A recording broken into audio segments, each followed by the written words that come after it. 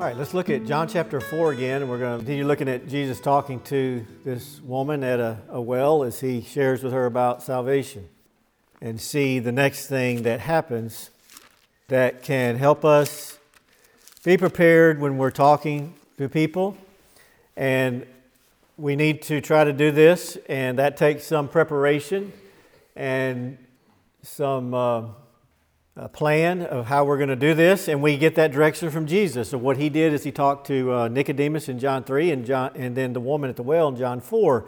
We find much guidance here of how to do this. Let's pick it up at verse 14. But whoever drinks of the water that I shall give him will never thirst, but the water that I shall give him will become in him a fountain of water springing up into everlasting life. The woman said to him, Sir, give me this water that I may not thirst nor come here to draw. Jesus said to her, Go call your husband and come here. The woman answered and said, I have no husband. Jesus said to her, You have well said, I have no husband, for you have had 5 husbands, and the one whom you now have is not your husband. In that you spoke truly. The woman said to him, Sir, I perceive that you are a prophet. Our fathers worshipped on this mountain, and you Jews say that in Jerusalem is the place where one ought to worship. Jesus said to her, Woman, believe me, the hour is coming when you will neither on this mountain nor in Jerusalem worship the Father. You worship what you do not know. We know what we worship, for salvation is of the Jews. But the hour is coming, and now is, when the true worshipers will worship the Father in spirit and truth, for the Father is seeking such to worship him. God is spirit, and those who worship him must worship in spirit and truth. The woman said to him, I know that Messiah is coming, who is called Christ. When he comes, he will tell us all things. Jesus said to her, I who speak to you am he. So here Jesus has used this great symbolism of water. We talked last time about how water is such a wonderful creation of God. It's such an essential thing in life. We have to have water to live physically. And that's a picture, as Jesus then took that and said, You're going to drink of this well and satisfy your thirst physically, but I can give you living water. And you should ask me, and I'll give you living water, and it'll give you everlasting life. And that's just a wonderful picture, and we can use that in talking to people. Living water refers to salvation that allows us to live forever. And it refers to it fits there that water cleanses away dirt, impurity, uncleanness. And it's a picture how the blood of Jesus washes away our sins. That's the living water Jesus is talking about. And a person receives that by receiving Christ, repenting of their sin and believing on Jesus to save them from their sin. And so we can talk to them about living water. And we talked about how the subject of water can come up a lot. Water is very appealing. Everybody is fascinated by rivers and lakes, and everybody wants to go visit and go vacation around the lakes and oceans. And it has great appeal. And we can ask a person, have you ever had living water? And that can start the conversation as you talk about water, talk about God, and ask them, have you ever had living water? And then you can get explaining about salvation. And notice when Jesus does this, she doesn't understand fully yet that he's talking about salvation. And so she says, give me this water so I won't have to keep coming to this well. And so he knows he has to turn it to the issue of her being cleansed from her sin. So he brings that up by saying, go call your husband. Because Jesus knows her situation. That's a part of her sin of breaking God's laws about marriage and adultery. And so she then says, I don't have a husband. And Jesus says, yeah, you spoke truly. You've had 5 husbands. And he then exposes her sin. Notice what happens at that point. Then in verse 19, instead of responding to what he says about her sin, she does the typical human reaction. She changes the subject. She doesn't own up to her situation and deal with her sin. She changes the subject to about the debate over the place of worship. That was a debate between the Jews and the Samaritans. It was one of the debates. As the Samaritans they followed a combination of pagan religion plus Judaism.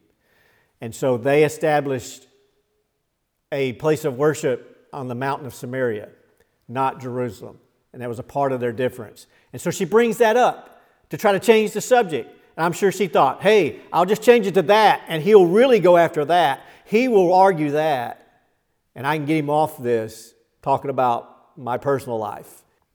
So she changes the subject, and that is what people will typically do. When you get into talking about being saved from sins and a person's sin, we talked about this before, you say, well, how can I do this? I don't know people's secrets. I can't bring this up like Jesus did. No, we don't. Jesus is the only one who could do that. But we do have the Ten Commandments. And we can just start talking about the Ten Commandments and asking people, have you ever told a lie? Have you ever taken something that didn't belong to you? Have you ever been so mad at somebody you wanted to hit them? Jesus said that's murder in your heart. So you just go down to the commandments, and you can then bring out people's sin using the Ten Commandments. That's how we do it. Jesus did that on other occasions with the rich young ruler, for instance. So when we start talking about people's sin, the issue of sinfulness, a lot of time, if you're talking to somebody, they will do this. They will try to change the subject. They will bring up something else. They'll try to make you chase a rabbit, so to speak, down another road of asking some question. You know, like one very common one is, well, here's something that I've always thought. What about the tribe of people over in Papua New Guinea who've never heard about Jesus? What about them? What's God going to do with them? And they try to change the subject off to something that's unrelated to what talking about them. And how do you deal with that? You deal exactly what Jesus does here. Notice what he does. He addresses her question quickly, and then he gets back to the subject of salvation. He says in verse 21, "Woman, believe me, the hour is coming when you will neither on this mountain nor in Jerusalem worship the Father." He said that debate's going to really become irrelevant because worship is going to be everywhere. And then in verse 22, he says, "You worship what you do not know." So he does address that the Samaritans are in error, and he says, we know what we worship, for salvation is of the Jews. So there he brings back up salvation. He gets back onto the main subject, and then he gives the statement about, he keeps going back to the word truth and true. He says, the hour is coming, verse 23, and now is when the true worshipers will worship the Father in spirit and truth. For the Father is seeking such to worship Him. God is spirit, and those who worship Him must worship in spirit and truth. So coming back to the element of truth is coming back to the element of sin, the issue of sin. And that's the starting point of dealing with any question about worship. You have to have salvation first in order to worship God in truth, in spirit and truth. And so he addresses her question, her changing the subject, but he then redirects it back to the issue of salvation from sin. And that's what we have to do also. Like, for instance, that question, well, what about somebody in Africa who's never heard? And you can just quickly say, well, the Bible does say that all people are accountable, and that in Romans it says that all have the witness of His creation. And if there's someone that seeks God, God will send someone to them to tell them the message. And God is going to take care of that. God will save anyone who's willing to be saved. And so you address it quickly, and then you say, but the person in Africa, thousands of miles away, is really not the issue of you and God. Because when you die, you're going to stand before God, and it's going to be between you and God, not some person in Africa or Papua New Guinea. That's irrelevant. What about you? Have your sins been forgiven? And if they haven't been cleansed, you're going to come under the wrath of God on the day of judgment. So you just address their question, and you bring it back to them and their sin. That's what Jesus did here. And that's what we can do. Salvation is about dealing with sin. It is not about worship. That comes later. It's not about other religious things. Those things come after salvation. The issue of salvation is singularly the issue of our sin against God and our sins being cleansed with living water, the blood of Jesus, being washed away. That's what salvation is about. So we have to deal with that. You say, well, some people won't like talking about their sin. And you try to just be gracious and kind and loving, and you say, I know this is not, great to talk about, but we all have to deal with it. Just like a person that receives the news they've got cancer. It's not pleasant to talk about. The doctor doesn't joy in talking about it, but he has to because there's a need. And so it's not a pleasant thing to talk about our sin, but we've got to deal with it because it's our sickness, our spiritual sickness we've got to deal with, and we can be cleansed, and it only comes through Jesus. And so we've got to think about ways we can talk to people about the issue of their sin and that Jesus is the way to be cleansed from their sin. He's the only way to be cleansed. God's going to save her. She's going to get saved here in the next few minutes. And so she comes and responds to him and says, she brings up another issue, but it goes into the issue of salvation. She says, well, I know Messiah is coming. And that led right into it of Jesus saying, well, I'm him. I'm here to save you. She leads at that point, and she understands it now that Jesus is here to save her from her sin, of her life of immorality. And she goes and says, gets the people from the town and brings them out to him, and they listen to Jesus talk about how to be saved, and they believe on him at that time. They all got to that point because Jesus went to this woman and said, give me a drink, and began to talk about water, and then began to talk about living water. And we can do the same thing, and that's what we must do. We must, in engaging with people, we must have a conversation about some element of life that we can talk about, whether we talked about the weather, and then here, water. We talk about things, and then we bring up God in the conversation, and then we ask a question to get in to talk about salvation. And the question here is, have you ever had living water? And that's going to do the same thing that it did to this woman. It's going to pique their interest, the person you're talking to. They go, what are you talking about? Living water. You say, yeah, living water. I would suggest you could even just do what Jesus did here and said, yeah, living water, if you drink that, you'll live forever. And that would probably really get their attention. A lot of people will respond and say, well, what are you talking about? Well, how does that work? And then you're ready to explain to them about Jesus. Well, it's referring to Jesus, that he died on the cross, shed his blood, and when we put faith on that as a payment for our sin God gave for us, it washes away our sin just like water. And it makes us clean before him, and then we can live with him forever. And that's how you have everlasting life. And it's the only way. We have to deal with our sins. And then you can say, you think you're a pretty good person, good enough to get into heaven on your own? They say, well, maybe I think I'm pretty good. Well, do you know the Ten Commandments? And have you thought about how you compare to the Ten Commandments in your life? Well, I think I'm pretty good. Oh, have you always put God number one in your life every minute? Well, no, I haven't done that. Have you ever taken God's name in vain? Oh, yeah, I do that a lot. Do you worship God on his day? No, I don't go to church. Have you ever told a lie? And you just go down the list. And you use God's word, and the Holy Spirit will take that and open their heart. If God's in this and they're willing and that they're going to be saved, their hearts will open and say, yeah, I see, I am a sinner. I can't get to heaven on my own. I can't live with God. He's holy and I'm not. And I've got to be cleansed. I've got to be forgiven.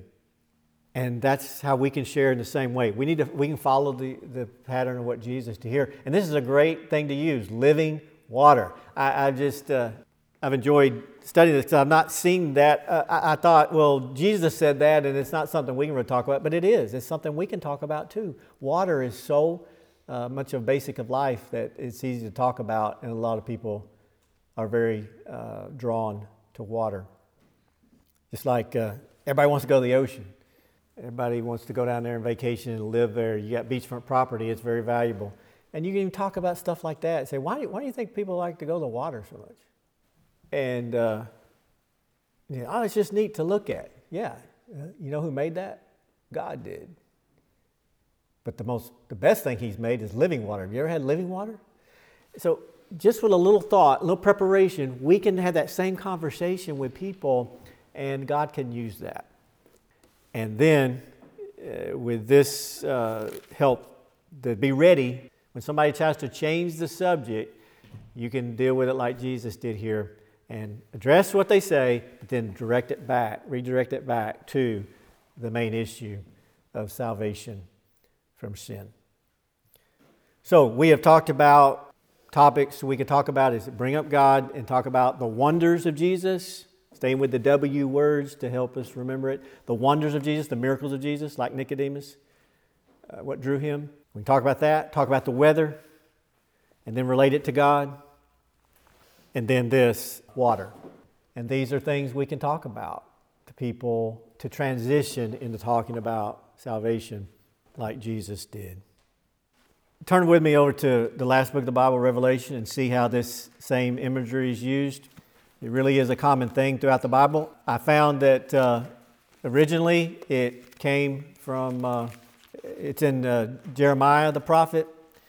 Prophet Jeremiah wrote it. Moses wrote about it, about the water coming out of the rock. And the Bible ends with this, Revelation chapter 7, verse 13 and 14. Then one of the elders answered, saying to me, "Who are these arrayed in white robes, and where did they come from?" And I said to them, "Sir, you know." So he said to me, "These are the ones who come out of the great tribulation and washed their robes and made them white in the blood of the Lamb." And there's the symbolism that the blood of Jesus washes away our sins. His blood washes away our sins and makes us white. And these saints, John gets a glimpse of the future at the end of a great multitude of people who are worshiping God. And they're dressed in white robes, clean robes. And that's a picture of their sins that are cleansed. They've been cleaned up. It's like they had a holy shower. They were washed away of all of their dirty sins.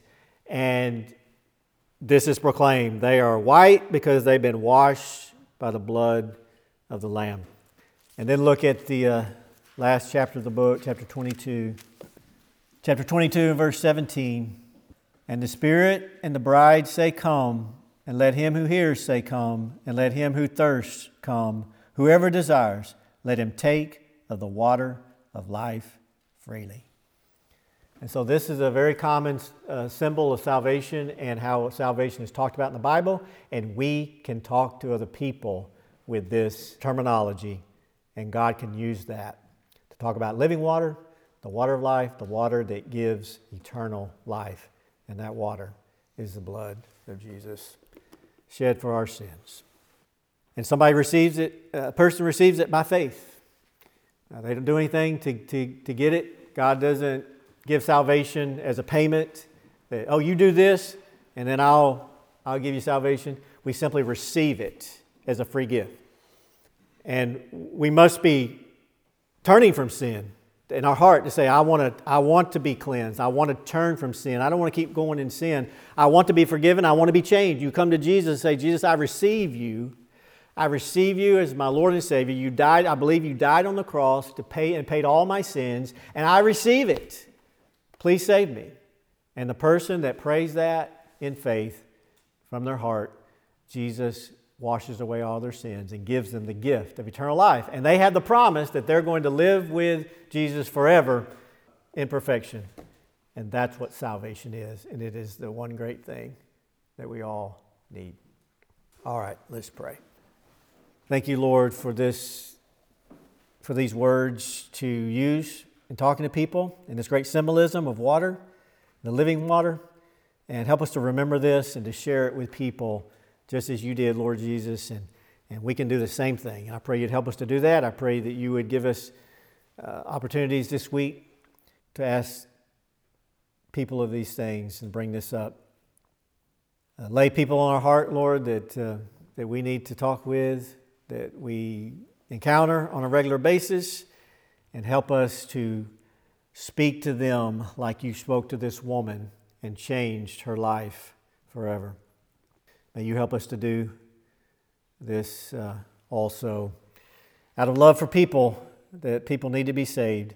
They need to be saved from your wrath that's just against their sin, against hell, living in hell forever, suffering in hell forever, and help us, Lord, to have compassion on people enough to speak to them, to give them an opportunity to be saved. In Jesus' name we pray. Amen.